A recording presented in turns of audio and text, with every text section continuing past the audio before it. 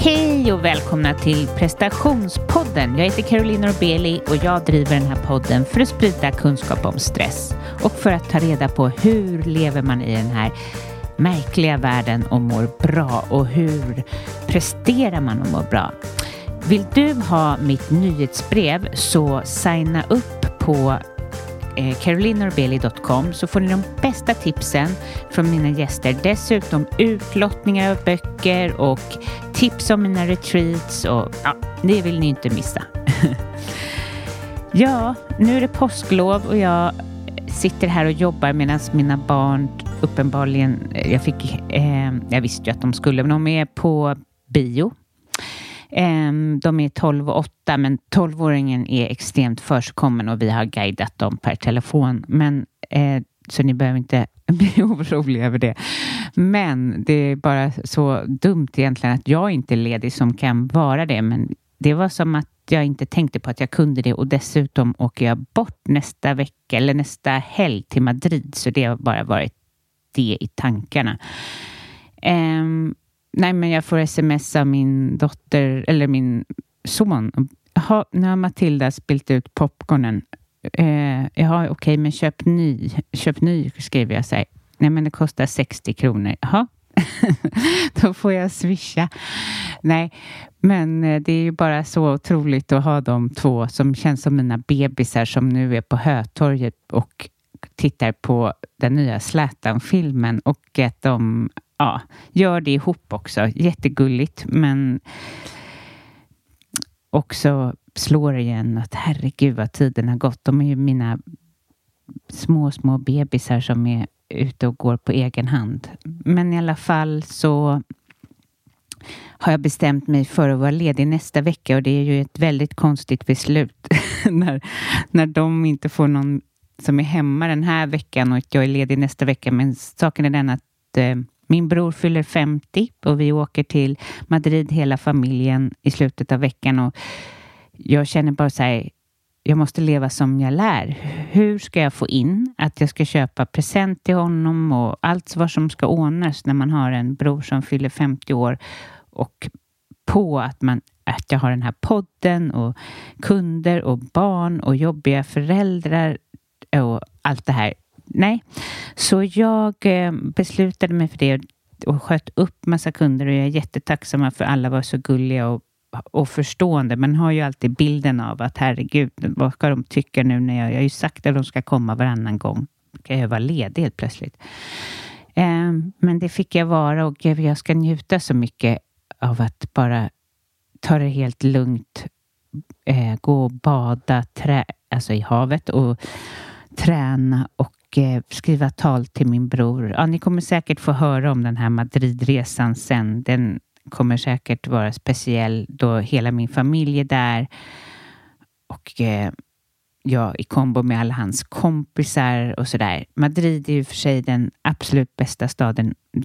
Där friade min man till mig för att den är så speciell för mig. Det är någonting med energin. Spanjorerna är fantastiska. De är inte som oss. Jag menar inte så.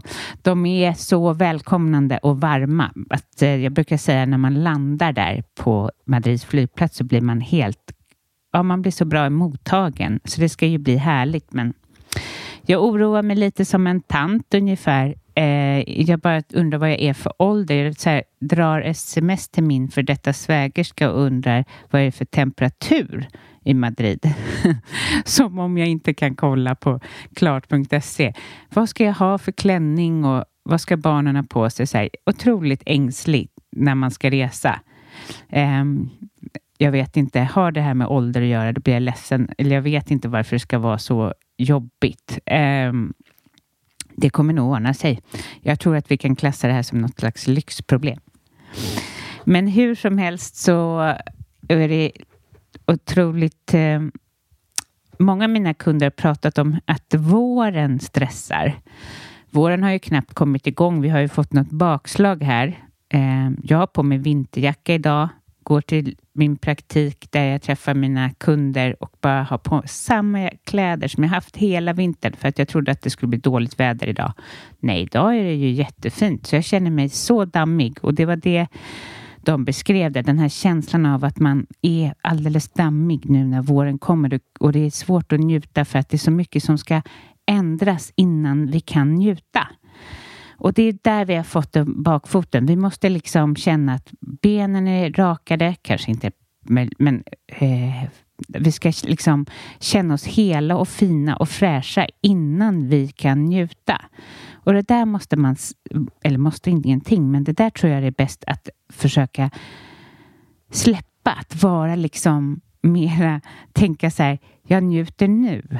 Jag njuter nu fast jag känner mig lite så här som en övervintrad. Någon som har legat på gatan och sovit och ställer sig upp och ruskar av sig dammet. Lite där är jag. Men jag måste ju ändå få njuta av den här härliga dagen. Jag kan ju inte skjuta upp det till nästa år eller nästa vecka. Eller nästa vecka kanske det är regn också. Utan njut nu. Hur ofärdig du än är så får du njuta. Och jag tänker att tänk dig liksom hur naturen, den är inte särskilt bara snygg på våren. Den är också lite brun, alltså vår gräsmatta då till exempel. Den är inte bara knallgrön. Den är inte bara frodig. Och så är ju vi också, fast vi kräver någonting annat och känner oss inte tillräckligt bra innan vi får njuta. Och nu tror jag att det här kanske är väldigt kvinnligt. Jag vet inte. Men hur det än är, det kanske är män som känner så här också. Man känner ju gärna nu att man skulle ha tvättbräda på magen. Och alltså alla de här, man blir väldigt helt plötsligt utseendefixerad. Och det kan stressa en med tankar på vad ska ske och alla helger framåt och vi måste vara ute i naturen och så. Men att försöka att känna och luta sig på att det kommer bli bra. Det har ju historiskt sett varit bra alla vårar och sen somrar ändå. Det är lite den här hetsen och bubblandes innan, det här kravet, perfektionistådran som kommer fram. Så ge det. Ni måste inte vara perfekta för att njuta av den här första vårsolen. Jag har några platser kvar i min coaching, så du är intresserad av att skapa förändring inom stress, prestation, självkärlek eller kanske vill du hitta ett nytt jobb eller ny karriär, så är du varmt välkommen att signa upp på carolinnorbeli.com. Och när du har gjort det så hör jag av mig till dig, så bokar vi en kostnadsfritt möte där jag beskriver hur jag jobbar. Välkommen!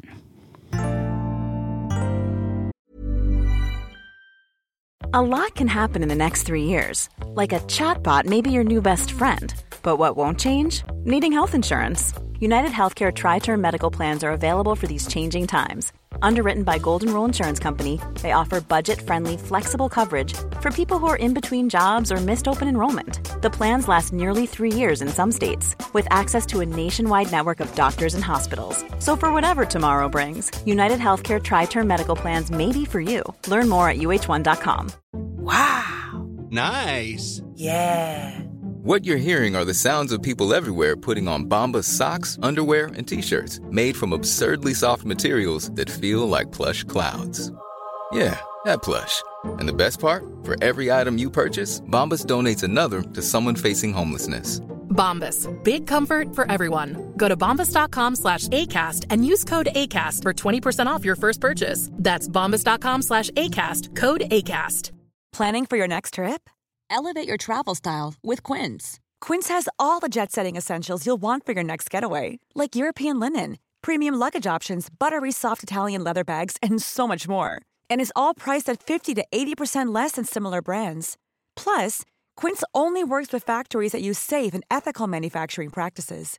Pack your bags with high-quality essentials you'll be wearing for vacations to come with Quince. Go to quince.com/pack for free shipping and 365-day returns.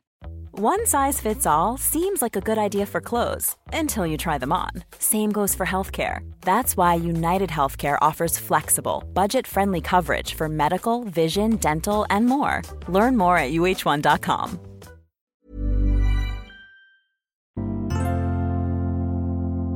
Till det här avsnittet så har jag intervjuat Helena Öneby. Helena är coach, författare, föreläsare och HR-konsult. Och jag intervjuade henne för att ta reda på mer om hennes författarskap, hennes bok som hon har skrivit och hennes resa ifrån att hon var sjuk som liten och som sen ledde henne till den hon är idag. Jag lottar även ut den andra boken som hon har skrivit, Det inre skiftet. Och vill du ha den boken, vi kommer tala om den mer under intervjun, så kan du signa upp på carolinorbeli.com på mitt nyhetsbrev och sen skicka ett mejl till mig, caroline@prestationspodden.se, där du beskriver varför just du ska ha den boken. Men först och främst så tycker jag att du ska lyssna på Helena Öneby.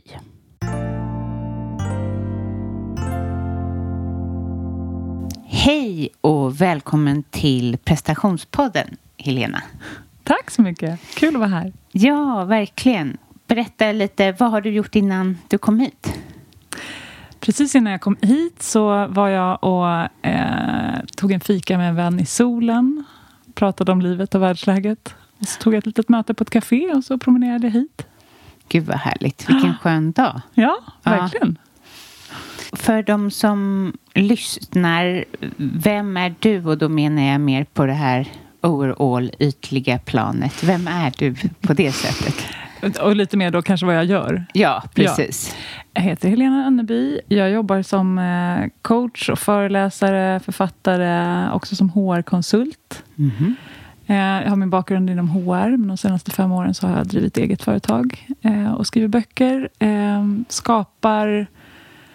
Skapar det som jag upplever behövs och det folk ber om kring holistisk hälsa, personlig utveckling, modern spiritualitet, intuitionsarbete och lite allt möjligt inom det faktiskt.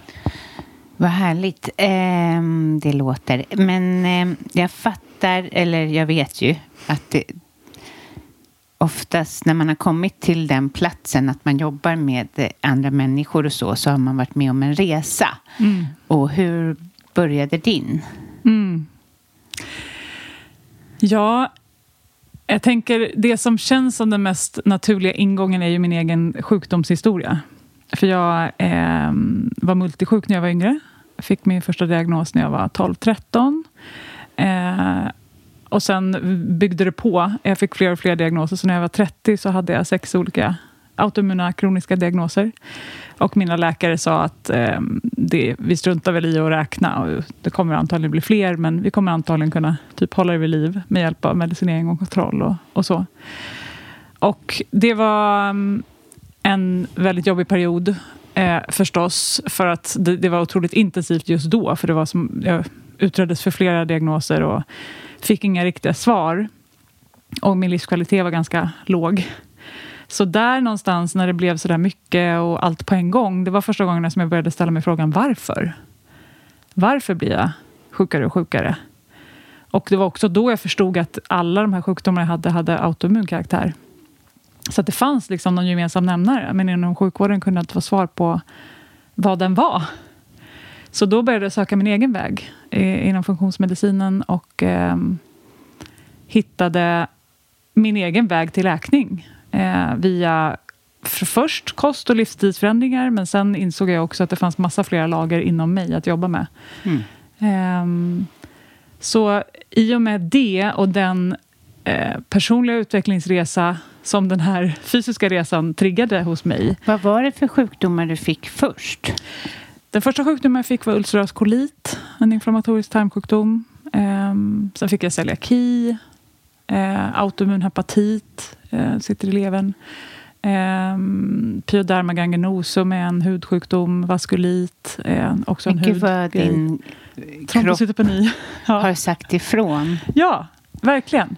Och det var ju det, någonstans så var det väl kanske att jag har alltid varit väldigt intresserad av personlig utveckling. Så det var väl kanske någonting i mig som också, samtidigt som det här eskalerade, så blev jag också mer och mer medveten om mitt eget ansvar för mitt eget liv. Och det började liksom, nej men vänta här nu, det här, jag kan ju påverka det här på något sätt, men jag fattar inte hur än. Och så försökte jag gå till sjukvården och få svar, men så kunde jag inte få det. Och då, det viktigaste skiftet för mig var ju då att jag valde, istället för att be någon annan lösa mina problem, om de inte kunde det, så var det att jag satte mig i förarsätet för mitt eget liv. Och därmed tog ansvar för allt i det. Och det som jag tycker är så häftigt med ansvar, man kan ju tänka att det är tungt, jag orkar inte ta ansvar, kan inte någon annan fixa bara. Men för mig har upplevelsen varit att när jag tar fullt ansvar och tar tillbaka makten över mitt eget liv, så får jag också tillgång till en helt enorm kraft. Mm. Och det leder till frihet. Det är liksom inte för mig en börda att bära ansvaret för mitt liv. För det betyder också dels att jag slutar läcka lika mycket energi på det jag inte kan påverka. Men också att jag får sån enorm, liksom, jag får syn på hur otroligt mycket grejer jag faktiskt kan påverka. Och det ger mig så mycket frihet. För då inser jag att jag är medskapare åtminstone till mitt eget liv. Mm. Wow, liksom. Istället för som tidigare så upplevde jag mig mer som ett offer för mina omständigheter. Liksom. Jag är multisjuk och det blir bara värre och jag kan inte göra någonting åt det. Och, ja, vad ska jag göra liksom? Blev du utmattad av de här? Alltså...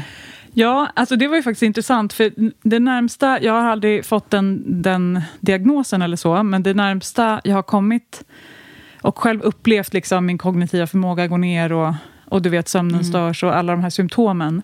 Det var ju samma år som jag påbörjade min läkningsresa. Och det var ju då för att jag skulle ju, klassiskt duktig flicka, och jag skulle vara väldigt duktig även på det. Jag hade precis gått in i min första ledningsgruppsposition. Jag skulle liksom vara superrestriktiv med kosten där i början då, för det var den vägen jag började på. Och så skulle jag liksom vara perfekt då, både på jobb och liksom med den här hälsoresan som tog otroligt mycket kraft och energi. Så att, och jag blev liksom minutiöst kontrollerande i den biten. Så det var ju först egentligen från att jag började liksom närma mig den där väggen och kände att jag började prioritera jättekonstigt liksom, och bort med sömn och träning och sådana bitar liksom. Bara sköta typ jobbet och maten typ. Så fick jag mig en tankeställare, för jag märkte liksom att jag inte kunde lösa enkla problem längre och min analysförmåga blev sämre och jag kunde inte koncentrera mig och sådana där grejer. Och det var precis före jul och nyår, och då fick jag liksom lite en paus där och bara fundera över vad är det som händer och vad kan jag göra åt det här. Och det var egentligen då när jag började också jobba parallellt med stressen, och det var ett halvår in på min läkningsresa. Det var ju då som jag på riktigt började märka skillnaderna. Alltså att jag läkte på flera plan. Att jag inte bara hade symptomfria dagar utan även energifyllda dagar. Och att jag fick tillbaka livslusten. Genom att jag tog ansvar även för den biten. Och insåg att jag är inte oumbärlig på det här jobbet. Och jag behöver jobba med mina gränser. Jag behöver bli mycket snällare med mig själv. Jag behöver jobba med mina tankar. Jag behöver hantera liksom så mycket mer, alltså på så många fler lager kan man väl säga av livet. Och då jobbade du och hade en karriär inom HR då? Mm. Ja. Jag har fått en liten inblick i HR-världen bara för att jag har flertal kunder därifrån. Men jag upplever att ni måste kunna extremt mycket, att det är väldigt komplexa roller. Ja, det är det ju. Det är väldigt mycket olika områden att hålla koll på. Och samtidigt så är det ju den här emotionella, alltså för du får ju ofta, nu är vi inte längre som det var kanske förr i tiden att man liksom skulle vara arbetsplatsens terapeut eller så.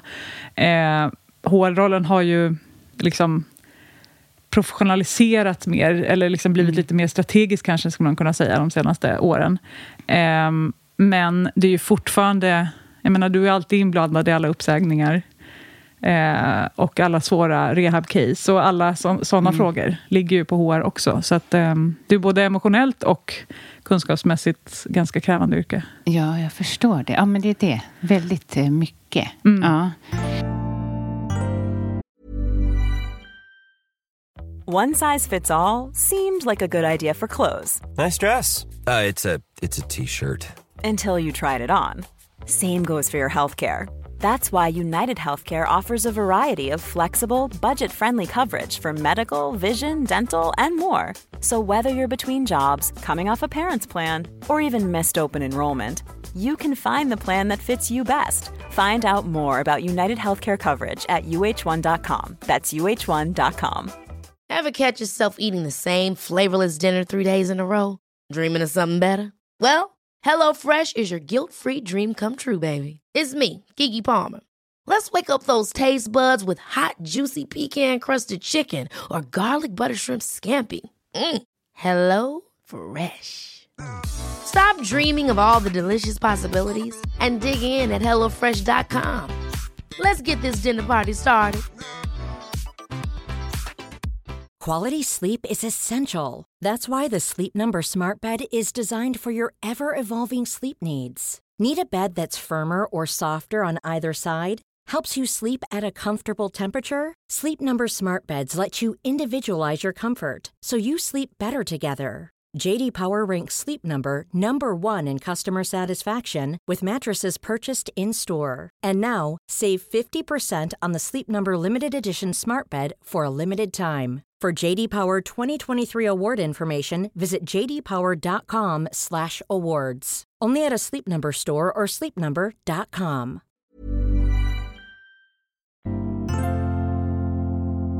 Hur orkade du jobba när du hade alla de här olika, alltså bara ha celiaki räcker ju. Alltså jag tror att jag är, och här tror jag verkligen att vi har olika liksom mycket energi i oss. Men jag tror att prestation har liksom alltid gett mig så mycket energi också. Och det var ju också det stället där jag kunde få känna mig stark och kompetent. Så det gav mig ju väldigt mycket respit från att hantera mitt liv. Liksom. Det var ett gömställe. Här kan jag hantera de här frågorna som egentligen inte har med mig att göra. Eller min själ, eller mitt hjärta, eller det som gör ont inom mig. Liksom. Så det blev ju på ett sätt en tillflykt, tror jag också. Men vad var dina, när du liksom började sätta igång med dig själv, vad var de största upptäckterna? Kanske jättesvårt. Ja, man kommer knappt ihåg. Fråga. Ja. Nej, men jag provpratar bara nu, för det som kommer upp. Alltså det ena var ju, tänker jag, är alltså den stora grejen generellt är ju att upptäcka att jag inte är mina tankar, utan jag har dem. Och där tänker jag, för mig var det en väldigt stor upptäckt att bara inse så här, vänta, den största motståndaren jag har i mitt liv är ju jag själv. Alltså det är jag som är elak mot mig själv med mitt eget huvud. Det är därför livet ibland är så jobbigt. Och särskilt när livet är jobbigt så kan det bli ännu jobbigare. För att jag håller på själv på mig själv. För att jag inte hanterar situationen bättre. Eller inte använder mina verktyg eller vad det är. Så jag tänker att det är ju en sån där, bara inse det, att jag har mina tankar och jag har mina känslor. Vänta, vad är jag då? Jo, jag är ju något annat som observerar det här som sker. Okej. Finns det verkligen en objektiv verklighet, eller kan jag titta på saker ur flera olika perspektiv? Vad är en känsla? Behöver jag bli övermannad av en känsla, eller kan jag känna den och låta den transformeras och passera? Alltså sådana där grejer. Det är väl kanske lite mer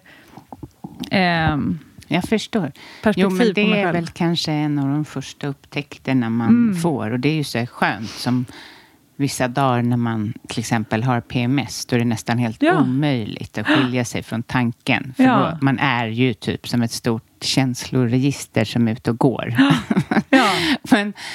Och då kan man i alla fall tänka så här, nu är jag helt oregelig här. Alltså jag håller på och agerar på alla mina tankar. Det är ändå skönt. Och så kan man titta vilken dag i månaden är det.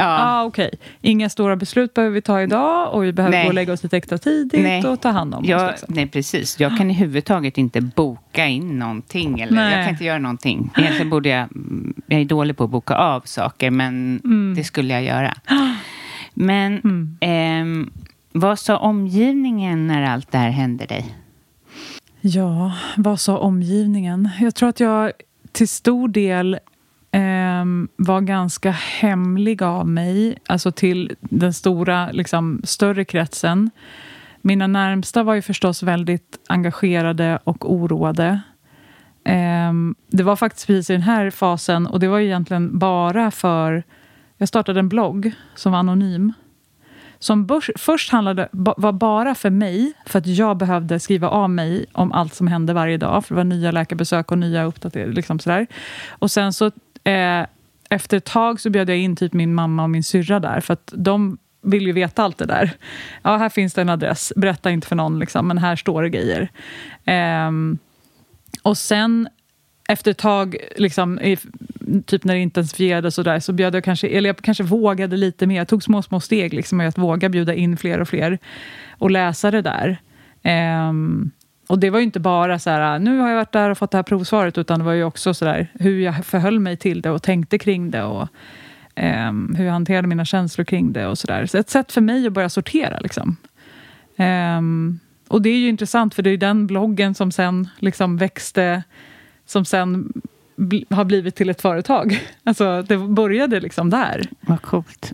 I ett behov av att bara skriva av mig. För skrivandet har alltid varit för mig ett sätt att förstå mig själv. Och särskilt när jag skriver för andra, upptäcker jag. Jag skriver otroligt mycket dagbok. Och ibland så kan jag ju bara snurra där. Men när jag vet att det finns en mottagare, så blir det lite mer riktning på något sätt. Och ibland kan jag behöva snurra, absolut. Men ibland kan det vara skönt att på något sätt knyta ihop någon säck någonstans eller liksom komma fram till någonting. Och då hjälper mig skrivandet. Där är det alltså kanske folk som då har också sådana typer av upplevelser som tar del av. Och, ja, precis. Så att min första blogg var ju en sjukdomsblogg. Absolut. Och de som läste den var ju också människor som gick igenom sådana saker. Liksom. Sen har ju min egen evolution, nu är det 10 år sedan jag blev symptomfri och jag märker ju också att min egen utveckling och mitt eget intresse skiftar ju genom åren. Liksom. Så att jag är ju inte, jag jobbar inte längre med liksom multisjuka personer på det sättet, och jag är inte lika liksom påläst eller intresserad av just det, utan det som hände mig med tiden var ju att jag på något sätt gick djupare in i mig själv och mitt eget innerskifte, mina egna processer, och också mer intresserad av det som är det allmänmänskliga.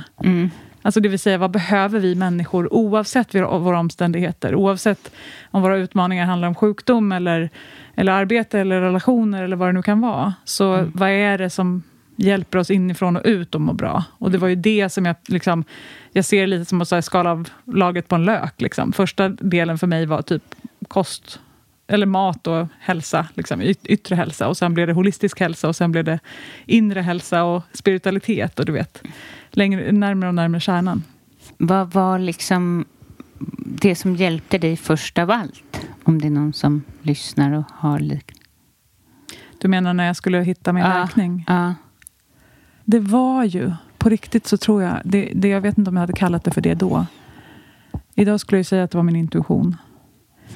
Då tror jag att jag kallar det kanske inre vägledning. Men det var ju någon röst där innanför allt kaos på utsidan som bara sa så här: hörru, hallå, det finns en annan väg, du är värd bättre, det kommer lösa sig. Alltså det fanns någonting som kom inifrån mig själv som på något sätt pockade på min uppmärksamhet. För jag kände ju som att jag stod i någon sorts vägskäl liksom, mellan desperation och depression på något sätt. Och, så här, och bara, alltså om livet ska vara så här vill jag inte vara med. Nej. Men jag var ändå så att och det sa jag tydligt, liksom, till min familj. Liksom. Jag vill inte leva ett sånt här liv, men jag kommer inte ta livet av mig för er skull. Liksom. Så jag var ju inte depressiv eller liksom suicidal på det sättet. Men det var ju mer som att jag ifrågasatte hela grejen. Och då när jag liksom surrendered state, när jag bara så här, alltså jag fattar inte meningen, jag fattar inte hur jag ska orka, vad håller vi på med? Då kom det en annan röst. Och det var den som vägledde mig. Gav mig små ledtrådar liksom. Gud vad härligt. Och på den banan började du gå, men samtidigt då så jobbade du. Ja. Men du gick igenom då en transformation, eller vad man ska säga. Ja. Och i takt med det så blev det ju också... Jag fortsatte att karriära och flyttade till en tjänst i Köpenhamn och liksom jobbade internationellt och hade 200 resdagar per år och sådär liksom, sen jag hade blivit frisk och liksom kajka omkring där. Men det blev ju mer jag jobbade med mig själv och min inre mening, desto viktigare blev det ju också att ha på riktigt mening. Jag menar inte att mitt jobb var meningslöst, men jag kände ju liksom, jag behöver jobba med det här. Jag behöver få vara mer autentisk och jag i alla sammanhang. Det blev svårare och svårare att gå in i roll liksom, och leverera på någon annans mål och kopior och så.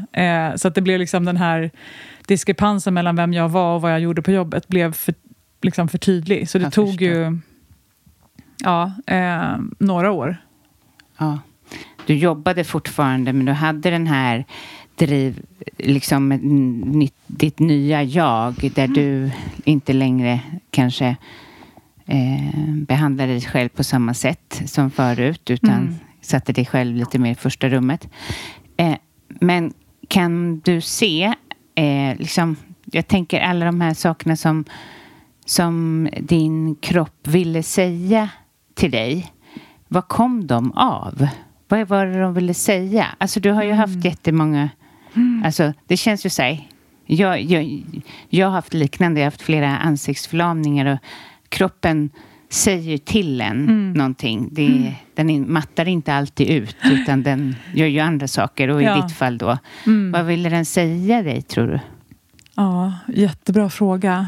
Jag tänker så här, jag tror ändå att jag på något sätt rent fysiskt har hittat grundorsaken, så här, läckande tarm och obalanser och sådär. Och då kommer frågan så här, varför hade jag de obalanserna? Alltså dels så tror jag faktiskt, jag tror att vi är spirituella varelser som har en mänsklig erfarenhet. Så jag tror ju att min själ valde den här kroppen och komma hit vid den här tiden och ha vissa fysiska utmaningar för att jag skulle lära mig vissa saker av det. Så idag är jag ju verkligen tacksam för den resan, för jag är där jag är på grund av den. Men någonstans i allt det här så finns det ju förstås en brist på självkärlek och en brist på att lyssna inåt. Som gjorde att jag fortsatte kuta och också gjorde precis det som vi har lärt oss i det här samhället. Att om det kommer ett symptom, då ska vi stänga av det symptomet genom medicinering eller värktabletter eller vad det nu än är som gör att vi stänger av symptomet. Men riktig självkärlek är ju att faktiskt säga, men vänta här nu, det går ett brandlarm någonstans. Var brinner det? Ska vi hitta branden istället för att stänga av brandlarmet? Och det ju också kräver ju mycket självkärlek och det kräver att gå emot rådande paradigm i sjukvården, vilket är att stänga av brandlarmet. Så att det är ju det är mycket självrespekt och självkärlek och alltså att ära sig själv på något sätt i det där, eller självvärde. Alltså det är mycket, jag tror att det finns mycket i det där. Kring att välja att ge sig själv den tiden och tycka att man är tillräckligt mycket värd för att faktiskt må bättre. Ja. Och göra det man kan. Sen kan man inte alltid göra allt, men att i varje fall göra det man kan för att ta hand om sig på bästa möjliga sätt utifrån sina förutsättningar. Men för det är ju verkligen sjukt hur det säger. Ja, vi ger er antidepressiva. Oj då, nu gick blodtrycket upp. Ja, men vad bra. Ja, men då sätter vi in lite, vad det nu heter, någon blodtrycksmedicin. Och sen undrar vi hur länge kan vi ha den här blodtrycksmedicinen. Den kommer vi nog förhöja sen. Och kommer den gå upp i taket sen? Eller det har vi ingen aning om. Alltså, nej, den typ av sjukvård. Man kan säga mycket om sjukvården. Det finns ju fantastiskt att rädda liv. Och liksom, det finns ju många som blir upprörda om man skulle... Men när det kommer på den nivån, då är det inte bra. Men som jag har förstått det i varje fall, och det här tror jag att många läkare håller med om, alltså, eller de som jobbar inom sjukvården och gör ett fantastiskt jobb, men den är uppbyggd för att hålla folk vid liv. Ja. Så den ska ju klara akuta situationer och hålla dig vid liv, vilket den ofta gör. Men vad det gäller livstidssjukdomar och de här låggradigt inflammatoriska grejerna som ligger över tid och som är den största delen av alla som har sjukdomar idag har ju den typen av sjukdomar. Och det kan inte sjukvården hantera, för den är inte byggd för det. Nej. Den har inte utrymme för att ta reda på vad behöver du? Och vem är du?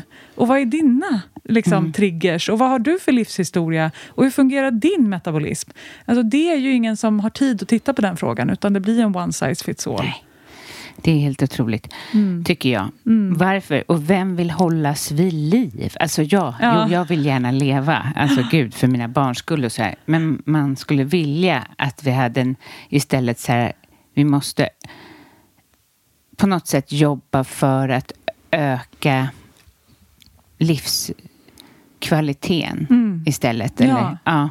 Och det är ju helt olika för olika människor. Då behöver man ju också känna människan. Vad är livskvalitet för dig? Ja, vissa kanske vill gå med alla de där medicinerna. Ja, men precis, absolut. Men att jag blir informerad och tar ett val. För jag vet att jag också har bråkat inom citationstecken med många läkare genom åren. Att jag har försökt leva mitt liv. Och de har bara tyckt att så här, nu har du den här grejen. Stanna hemma. Åk inte på den där resan. Gör inte den där grejen. Nu måste du bara ligg med foten i högläge. Eller sov så här många timmar per dygn. Eller vad det nu är Och jag har bara så här, jag har ett liv att leva. Och det är viktigt för mig att leva det livet. Men jag tänker att det handlar ju också om att då behöver man ju på något sätt lita på sjukvårdens expertis inom det de är experter på. Men de är inte experter på mig. De är inte experter på mitt liv och mina värderingar och vad jag tycker är viktigt och vad jag mår bra av. Det behöver jag ta ansvar för.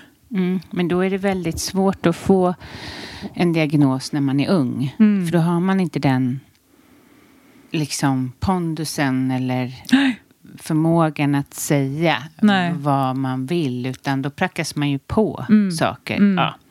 Det här är ju kanske kan vi ju lägga ner för att det är ett evigt tjatande, men i alla fall vad det handlar om är ju att ta ansvar över sitt liv, att veta att det går att ta ansvar om man drabbas av olika sjukdomar, allt från utmattning och att ingen bara ska vilja ge en ett tablett för att man ska fortsätta. Ibland är det bra med det, men man måste ju tänka själv. Är det bra? Ja, och precis. Och ibland så kan ju det vara en övergångs... Alltså det kan ju vara någonting man behöver under en period för att komma upp på en nivå där man kan jobba med det mentala och själsliga och känslomässiga. Precis. Ja. Mom deserves the best, and there's no better place to shop for Mother's Day than Whole Foods Market. They're your destination for unbeatable savings, from premium gifts to show-stopping flowers and irresistible desserts. Start by saving 33% with Prime on all body care and candles. Then get a 15-stem bunch of tulips for just $9.99 each with Prime. Round out Mom's menu with festive rosé, irresistible berry chantilly cake, and more special treats. Come celebrate Mother's Day at Whole Foods Market. Even on a budget, quality is non-negotiable. That's why Quince is the place to score high-end essentials at 50 to 80% less than similar brands. Get your hands on buttery soft cashmere sweaters from just $60, Italian leather jackets, and so much more. And the best part about Quince, they exclusively partner with factories committed to safe, ethical, and responsible manufacturing. Elevate your style without the elevated price tag with Quince. Go to quince.com/upgrade for free shipping and 365-day returns. Mom deserves the best, and there's no better place to shop for Mother's Day than Whole Foods Market. They're your destination for unbeatable savings, from premium gifts to show-stopping flowers and irresistible desserts. Start by saving 33% with Prime on all body care and candles. Then get a 15-stem bunch of tulips for just $9.99 each with Prime. Round out Mom's menu with festive rosé, irresistible berry chantilly cake, and more special treats. Come celebrate Mother's Day at Whole Foods Market.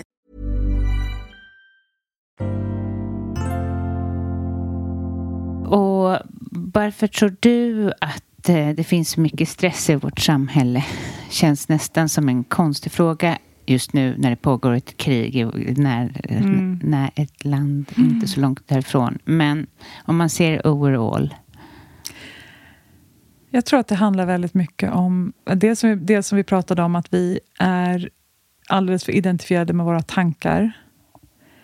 Så vi går igång på den här skräckfilmen som pågår i de flestas huvud ofta. Och kan inte riktigt distansera oss från den. Och sen tror jag också att det handlar om sanning. Alltså att lära känna sig själv och veta vad jag behöver. Och inte bara gå på det som samhället säger att jag ska behöva. Nej. Jag behöver både ha kontakt med mitt sanna jag, det vill säga, som inte är mina tankar eller mina känslostormar. Och jag behöver ha kontakt med vem jag på riktigt är och vad jag värderar och vad jag mår bra av att göra, vem jag vill vara här, vilka människor jag behöver ha omkring mig, vad som är återhämtning för mig, för det är inte samma sak som liksom, att kuta till yogan, liksom, det hjälper inte om du inte kan släppa tankarna när du är där och faktiskt komma in i ditt parasympatiska nervsystem. Så jag tror att det handlar väldigt mycket om att vi är överidentifierade med den yttre världen och med våra tankar. Jag förstår. Jag tänker prestation känns som att det har varit ganska stor del av ditt liv. Eller ja, hur är det idag? Bra fråga. För jag kämpar faktiskt lite med det idag. Alltså just nu för att jag är en liten så här mellanperiod. Jag har avslutat en hel del grejer, har inte riktigt kommit igång med något nytt, vet inte riktigt riktning. Och min intuition säger bara åt mig så här, avvakta, det kommer bli tydligt. Och då går ju min prestationsprinsessa igång och bara panik, vi måste agera, vi måste prestera och varför jobbar du inte 40 timmar i veckan just nu och sådär liksom. Vad duktig du är som ändå har den här konversationen. Ja, absolut, men hon är väldigt tydligt identifierad. Alltså jag har både en duktig flicka och en prestationsprinsessa. De är närbesläktade med lite olika karaktär. Men jag ser dem ju som mina delpersonligheter. De bor i mig och de tycker massa saker hela tiden. Men jag behöver inte gå igång på allt de tycker. Men det är obekvämt att inte lyda vissa av de här som är väldigt starka. Så att jag tror att skillnaden från förr och nu, det är ju inte att min prestationsprinsessa är svagare egentligen, utan det är bara att jag ger henne lite mindre utrymme. Eller jag är lite bättre på att lugna ner henne. Alltså jag älskar henne och hon har en funktion och hon får jättegärna vara med i min orkester eller vad man nu vill använda för liksom, metafor för det. Men jag är dirigent. Jag bestämmer när vem ska spela. Och nu ska vi ligga här och läsa en bok. Och i perioder är det lättare eller svårare att hon faktiskt lugnar ner sig också. Och inte ligger där och bara varför ligger du här? Varför ligger du här? Det borde. Och vissa dagar är hon ju liksom väldigt påstridig. Och vissa dagar så softar hon lite lättare. Men dialogen pågår ju ständigt. Nu kom jag på som jag inte frågade. Ja, väldigt, intressant det du sa. Det är vi alla har ju de där delpersonligheterna. Och ja, det är så lustigt vad man väljer också att gå igång på. Den som stör en mest. Liksom. Just det. Men det jag tänkte fråga var, tror du stress har skapat något av dina autoimmuna sjukdomar? Absolut. Verkligen. Inte alla. Jag tror att det finns liksom olika orsaker till varför vissa triggades i vissa perioder i mitt liv. Och jag kan ju se mönster i det. Men det säger man ju också, just med autoimmunitet så är ju det, jag kommer inte ihåg vad den psyken heter, men det är ju någonting väldigt tydligt kopplat till stress. Så att jag tänker att för mig är ju stress, alltså, och det är ju sånt du pratar om här hela tiden, men liksom, alltså, stressen i sig är ju inte farlig, och om jag inte blir rädd för min stress så behöver den heller inte då behöver den verkligen inte vara farlig, och det är liksom återhämtningen, bristen på återhämtning som är problemet. Så att jag tror att innan jag lärde mig om det parasympatiska och sympatiska nervsystemet och hur det känns i mig, så tror jag att jag hade ganska lite koll på det där. Alltså det vill säga, jag kunde ju ta en ledig helg och jag kunde gå iväg. Alltså du vet, man kan göra alla de här grejerna. Men om det fortfarande är panik uppe i mitt huvud, så spelar det ingen roll om jag är på spa en dag. Det hjälper mig liksom inte. Jag behöver komma ner i någon form av lugn och ro-respons. Och det kan jag ju också göra om jag känner mig trygg och lugn på ett möte på jobbet. Absolut. Så att det är väl liksom någonting i det där. Nej, men verkligen. Att vila i sin prestation och vila i sitt jobbande. Alltså, Det är ju helt hur man reagerar på olika saker. Man kan ju gå stressad på Sturebadet för att man inte mår bra. Nej. Så att jag tror att det var det jag höll på med tidigare. Liksom. Att jag trodde att jag liksom, så här, nu har jag jobbat jättemycket, nu måste jag ta ledigt. Och så bara åka på semester någonstans och bara är skitstressad över jobbet. Liksom. Det hade ju inte den effekten som jag trodde att det hade. Men jag trodde att jag hade varit duktig inom citationstecken och tagit hand om stressen. Och du är ju också författare och skrivit Det inre skiftet. Kan du berätta lite om den? Ja, det här är ju uppföljaren till min första bok som handlar om kraften kommer inifrån, som handlar liksom om min läkningsresa. Och apropå det jag sa, att jag liksom har kommit till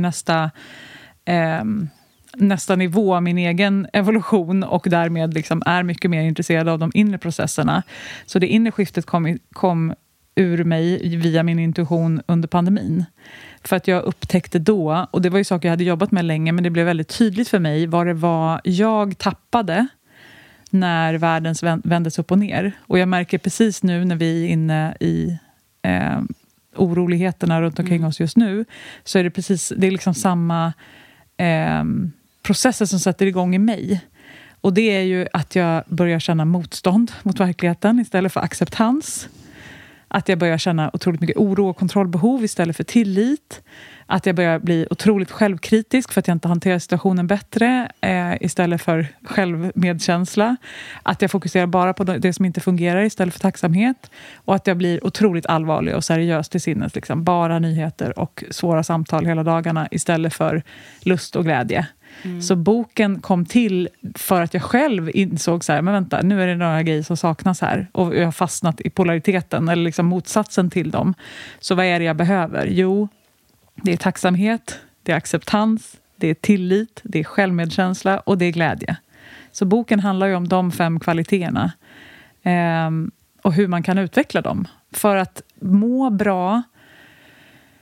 Eller alltså det är inte nödvändigtvis att man måste vara glad varje dag, men att ta hand om sig, hitta välmående och kunna leva fullt ut oavsett om jag har en massa sjukdomar eller om jag är arbetslös eller om det är krig i världen eller vad det än är som händer. Hur kan jag ta hand om mig själv inifrån och ut? Så det är verkligen sant. Men jag har haft en hel del kunder här idag och det blir det ju att man till viss del pratar om det. Och då är verkligen så här, vi måste skratta mer och det måste vi nog inte bara nu här under det här kriget tänka på det, utan jag hade faktiskt en intervju med en skådespelare häromdagen som men han är väldigt jag har redan sänt det här, Henrik, hans jobb är ju att få folk att skratta, så han fick ju även mig att skratta, men jag kände bara hur jag reagerade alltså inom hela mig själv, för att det är inte bara att det är krig och sånt, även som vuxen typ så här, Lukas behöver det här och Matilda behöver det här och mina kunder behöver det här, att man glömmer bort det här flamset. Så det tror jag nog är det bästa. Vi måste få skratta, och det är okej att skratta under det här kriget. Man kan ta tid för både och. Men jag pratade faktiskt, jag hade ett möte med, eller har ett sammanhang där jag pratade med mycket ukrainare och frågade liksom om hur vi kan hjälpa och sådär.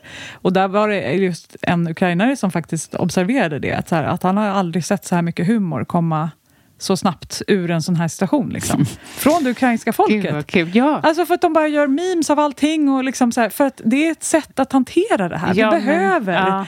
Och det är som att vi har liksom nu måste vi vara superallvarliga men vi blir också låsta i huvudet då. Vi kommer inte vidare. Nej. Vi behöver kreativiteten, vi behöver skrattet för att förlösa känslor. Vi behöver gråtet också. Ja, verkligen. Men liksom att allt får finnas. Ja, men precis. Och precis, de sitter ju i position av att kunna få driva med situationen. Men det är lite svårare för oss. Ja.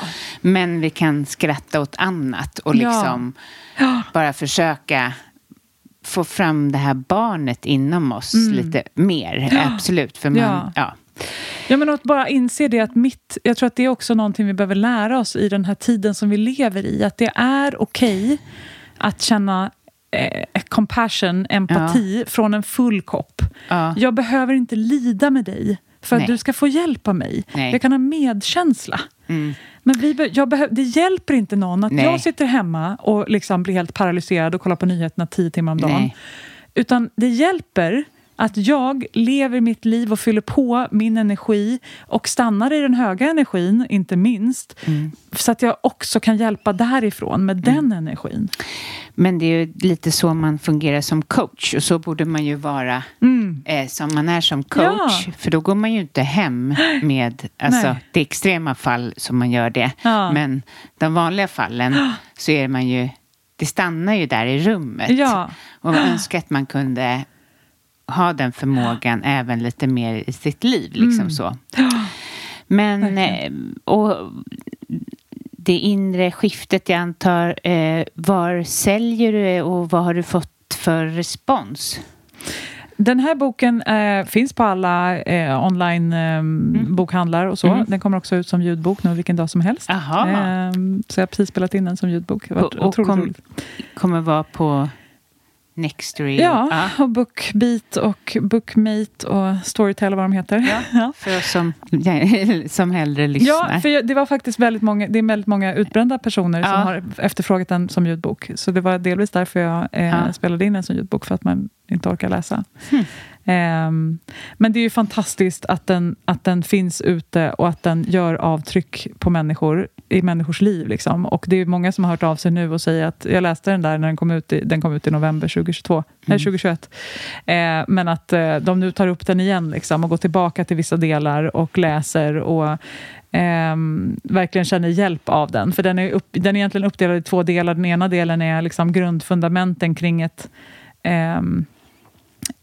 kring livet, alltså till exempel sånt här att man inte ska tro på alla sina tankar, eller att vi är ansvariga för våra liv och alla de här, vad intuitionen är för någonting och vad meditation hjälper till med och så. Och sen så den andra delen handlar om de här 5 kvaliteterna och också rent praktiska verktyg för hur man kan förstärka de här kvaliteterna i sitt eget liv. Så att det är liksom en praktisk arbetsbok, både blandat med jättemycket historier från mitt eget och andra människors liv som jag hoppas att man kan känna igen sig i. Liksom. Gud vad härligt. Det måste vara en fantastisk känsla att få saker på print.